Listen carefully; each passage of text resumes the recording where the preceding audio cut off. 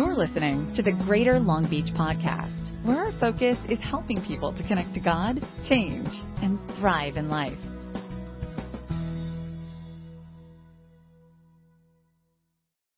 All right, these guys are doing from the book, quick overview of the Bible. But I want to do something a little different because I don't follow directions very well.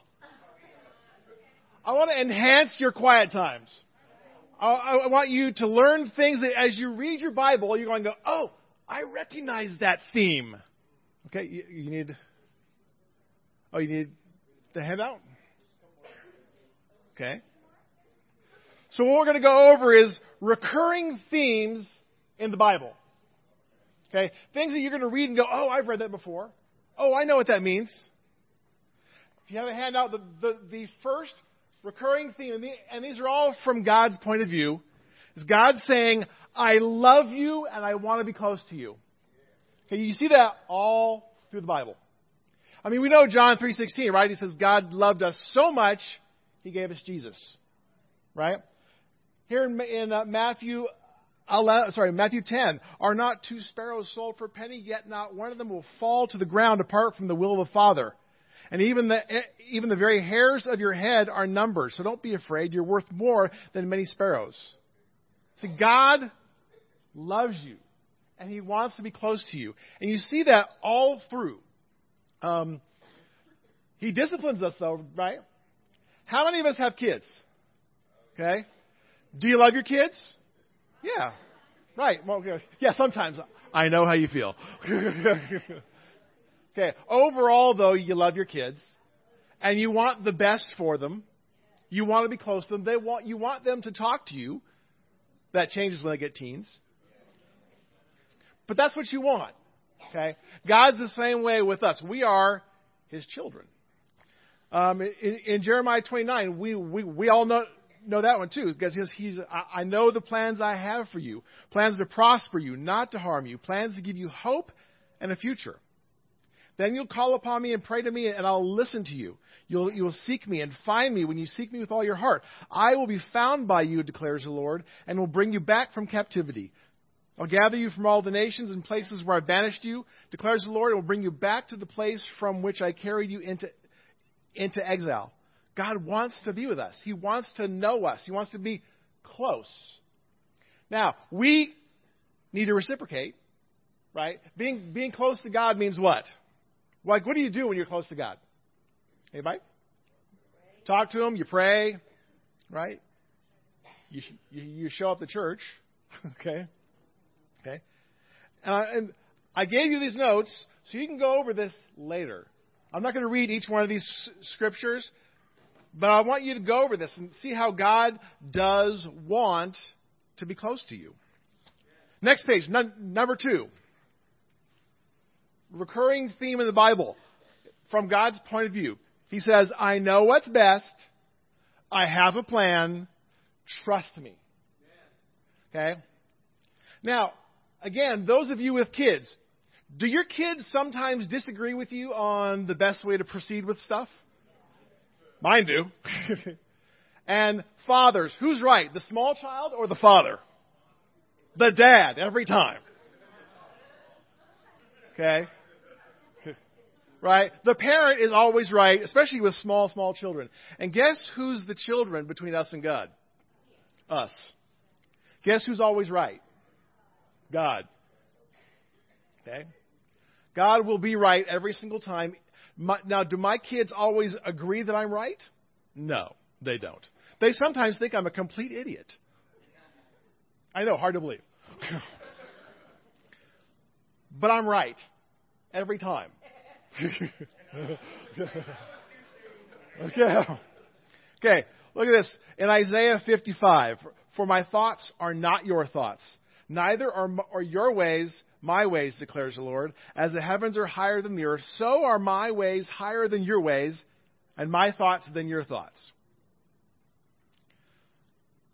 God has a plan. It may not be the timing that we want. In fact, it may not be the plan that we want. But His plan is better. I could give you numerous examples of things that I prayed for, and I was really into it. God, please come through. And God did not come through. And usually I can look back on it and go, oh, thank you, God, for not coming through. Yes, seriously, many times. When I was graduating from college, 1989, I had 45 job interviews. I was living in San Diego. I was dating the sister in the church in San Diego. And I knew that if I moved, that would be the end of that relationship. And I couldn't find a job in San Diego. I had 7 job offers. Berkeley, Torrance, San Pedro, all over, but no San Diego. And I thought, what are you doing, God? I've been praying. I had other people in the church praying for me. Please help Dave get a job in San Diego. Because the church in LA didn't even exist yet. Okay? But I ended up getting a job in Torrance. Right about the time the church got started here in LA. So I moved to Torrance. I started the job. I broke up with my girlfriend in San Diego. Thankfully. In fact, my wife, Diane, was discipling this sister at that point. Yeah. Yeah. We were all in the same campus ministry together.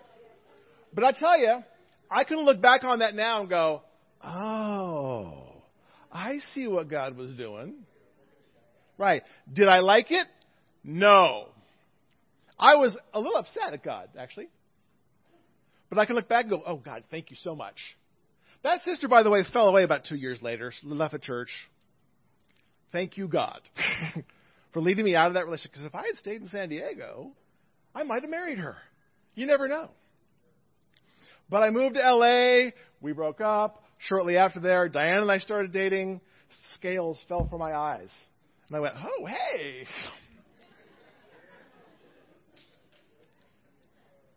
All right. And we've been married for decades now. 1992. This will be 27 years. It's worked out for me. Okay? But at the time, I was not happy about it. Now, I want to know, what is it that you've prayed about that God didn't come through? Like, you know when you're praying about something, it could be a relationship. It could be a job. It could be healing. God, please heal me or heal my family member. And usually God comes through, right? But sometimes He doesn't. And you got to trust God has a plan. He's the dad. I'm the child. Dad always knows better. Right, dads? That's right. Okay. Exodus 14, read it here. Moses answered the people, don't be afraid.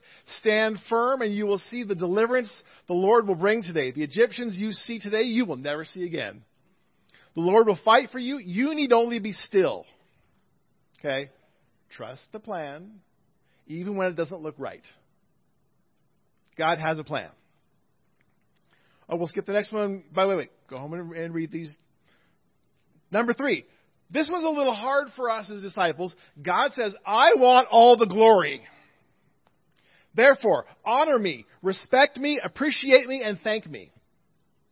Now, this is a bit hard for us as disciples because we're taught pride and arrogance is a sin.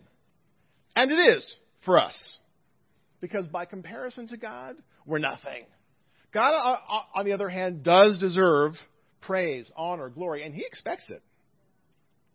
Psalm 46, be still and know that I am God. I will be exalted among the nations. I will be exalted in the earth. Okay, He expects to be praised. Exodus 12, because the Lord kept vigil that night to bring them out of Egypt, and on this night all the Israelites are to keep vigil to honor the Lord for generations to come. He expects honor. Next page, Exodus 14, 4. I will harden Pharaoh's heart, and he will pursue them, but I will gain glory for myself through Pharaoh and all his army, and the Egyptians will know that I am the Lord. Okay? There's a whole bunch of these. I found lots of examples. Remember when the 10 lepers were healed, and only one of them came back to thank Him? Jesus was like, what?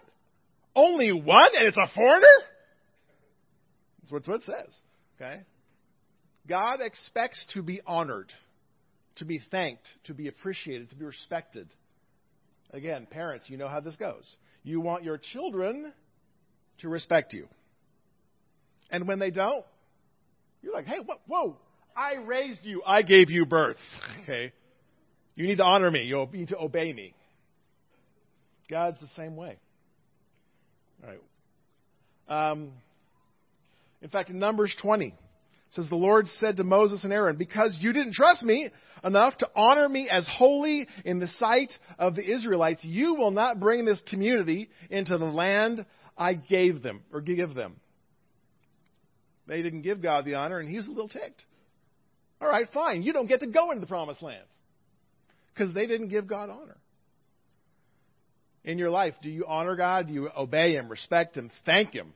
He expects it. All right. We'll go here. 1 Peter 2:9. You're a chosen people, a royal priesthood, a holy nation, a people belonging to God, that you may declare the praises of Him who called you out of darkness into His wonderful light. Let's think about this. Chosen people, royal priesthood, holy nation, that you may declare the praises. He did this so that you could praise Him. Sounds a little weird, huh? I mean, if I said this to my kids, I do this so you can praise me. That'd be a little weird, because you and I don't deserve honor and praise and glory. God, on the other hand, does. He deserves it, and we need to give it to Him. All right, you can read the rest of those on your own. Number 4 on the next page. God says, you humans are messed up. And you continually mess up. You need redemption.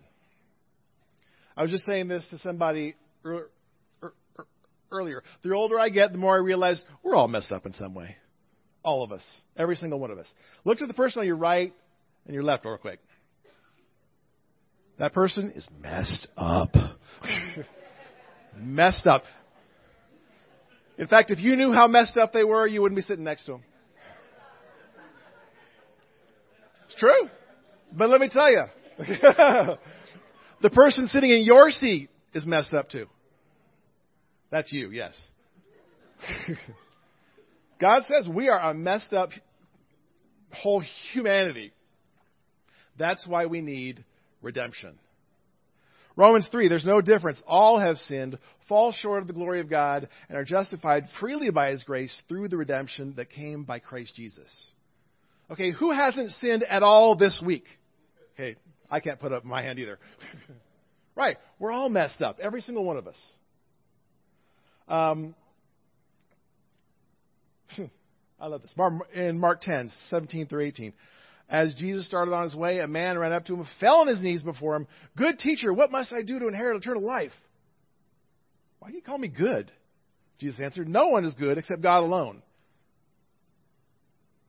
Little hyperbole there, but it says none of us are good. Any of us. We're all messed up. Every one of us is warped in our mind, warped in our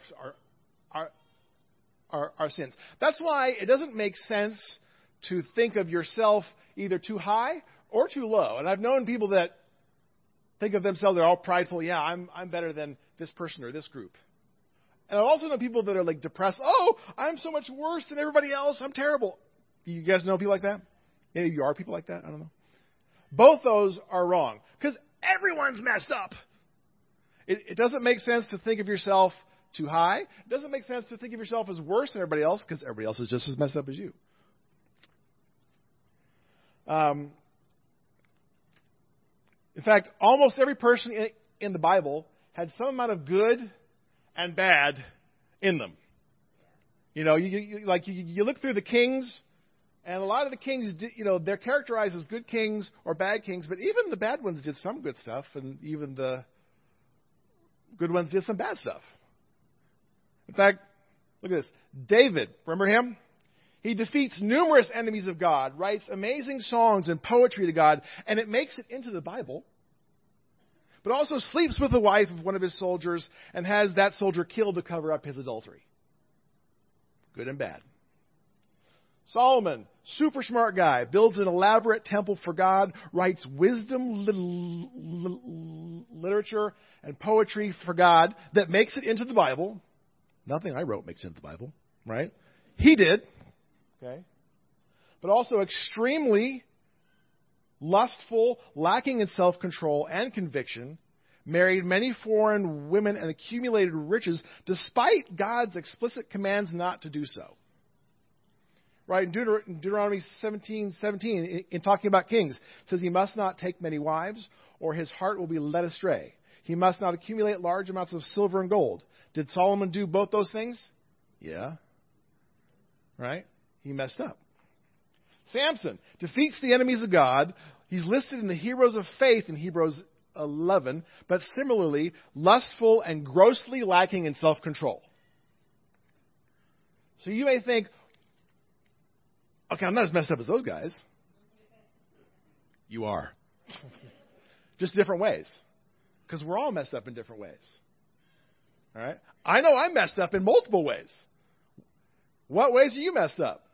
It's best to know, to acknowledge, yeah, I messed up. It helps you to appreciate, thank you, God, for saving me. Because you really shouldn't have. I didn't deserve it. Deuteronomy, we read that one. Moses, super tight relationship with God, right? Spoke to God face to face. But he had a real anger problem. And he was sometimes timid and doubted God's plan. This is Moses.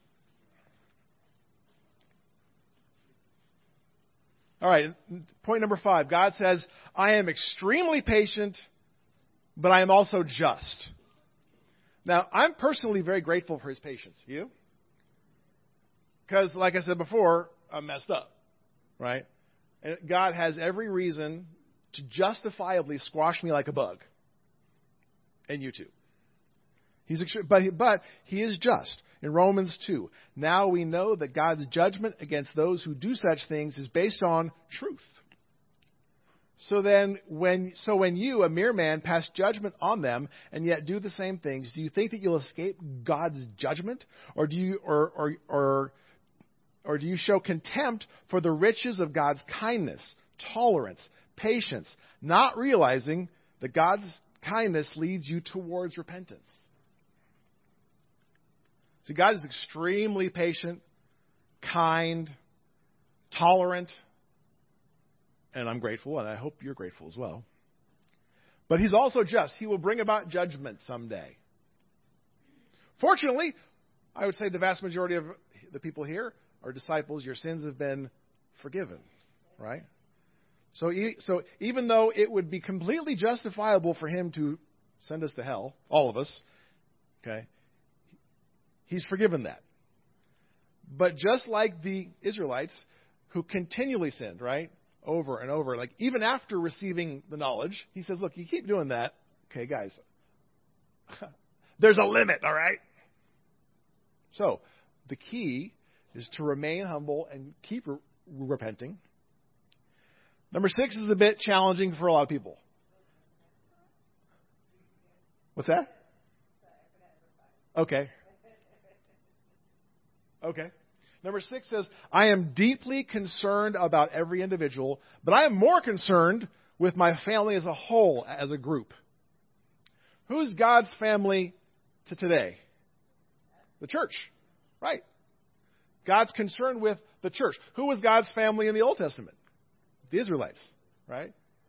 He is concerned with the group even more than he's concerned with any individual. And a lot of people have a hard time with that. I was talking to somebody about this, and they said, well, that doesn't make me feel very special. Okay, you are special to God. Definitely. But the group, the church as a whole, is more special. And interestingly, God will sacrifice or curse the individual if it benefits the group. Remember the guy that was born blind and Jesus healed him, right? And they said, who sinned, this man or his parents? He's like, no, and it was neither his parents nor him that sinned, but this was done so that I could heal him, basically.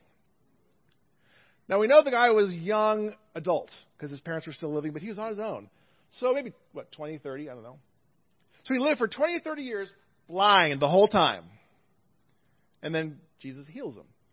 Those first 20, 30s would suck. Okay? They would. Being teased by kids when he's a kid, out begging. But he suffered so that God could accomplish something great. Anybody here ever suffer? Of course you have. We all have. In some way. Some of us suffer a lot, some of us suffer a little. But the fact is, God has a plan. And He can use our suffering. He is concerned with the individual, but if your suffering can benefit somebody else or benefit the group, He's fully willing to make you suffer. Hard to absorb a little bit. I've had brain surgery 12 times. Okay? And yes, that does suck. It's like, oh my gosh, this is terrible. And I've asked God, really? Come on. Do I have to go through this? 2010 was my last round of brain surgeries. I had 6 surgeries in 2010, all in the first, 2 months or 3 months? First 2 months of the year. Bad year. Okay? Right? It was a bad year. But I have seen God use my suffering to benefit His kingdom. I can now relate to people that I would not have otherwise been able to relate to. Okay? Don't waste your suffering. I mean, we all suffer somewhat. Use it. God has a plan for your suffering. Okay? So, if you get cursed by God in some way, God has a plan for it. And He's going to use it. All right? For others, for the group. Okay? So we're going to break out. So I want you to break up into groups of small groups. You decide how many, 3, 4, 5, whatever. In fact, you might want to use the same groups as last time. Discuss a time when God's plan for you did not make sense. And how you learned to trust God that His plan was right. Yeah. Sure. So go ahead and split up and discuss how God used something that a difficult time for you. Okay? Go ahead and split up. Okay, most of you had a chance to at least listen to somebody's story, if not tell yours. Okay. I'm going to close it out with one story here that illustrates a point. Okay. Many of you know my daughter Monica, right? Okay. She's 20, almost 21. I know. How did that happen? I don't understand how that happened either. Yeah. Well, there was an occasion when she was around 5 years old where I was making a meal. I was standing at the stove. This is like 15 years ago, so I don't remember what I was making. I could have been stirring something in a pot or flipping pancakes or whatever. But I'm making a meal for the whole family, right? And from behind me, I hear 5-year-old Monica. She goes, "Daddy, I'm hungry." And I said, "Good." Because I'm making food right now for the whole family. It'll be done in just a few minutes, and we'll all sit down at the table, and we'll eat. And I turned back around to face the stove, and I kept doing my thing. And I'm thinking, ooh, I got away with that pretty well. About a minute or two goes by. My mind had moved on. I'm like now focusing on the cooking, and I hear from behind me again, little Monica, this time much more insistent and much louder, "No, Daddy, I'm hungry now!" Or her little 5-year-old squeaky voice. It's funny now. It wasn't so funny in the moment. Turn the flame down so I don't burn whatever it is. March her to her room. You go to your room. You stay there. I'll call you when the food is ready. She has a complete meltdown, right? Screaming, crying, "You don't love me!" All I want, right, in her mind, she was going to tell me she's hungry. And in her mind, I was just going to walk over to the refrigerator or walk over to the pantry, pull something out, and give it to her. And she'd walk away happy with her little thing. But that's not what happened, and she had a little fit. By the way, I asked Monica a while back if I could share this story, so it's okay. But later on, I thought, okay, how many times do I do the same thing with God? God's got a plan, In fact, my breakfast was way better than anything I would have gone and given her immediately. But I wanted, but she wanted it now. And wasn't willing to wait.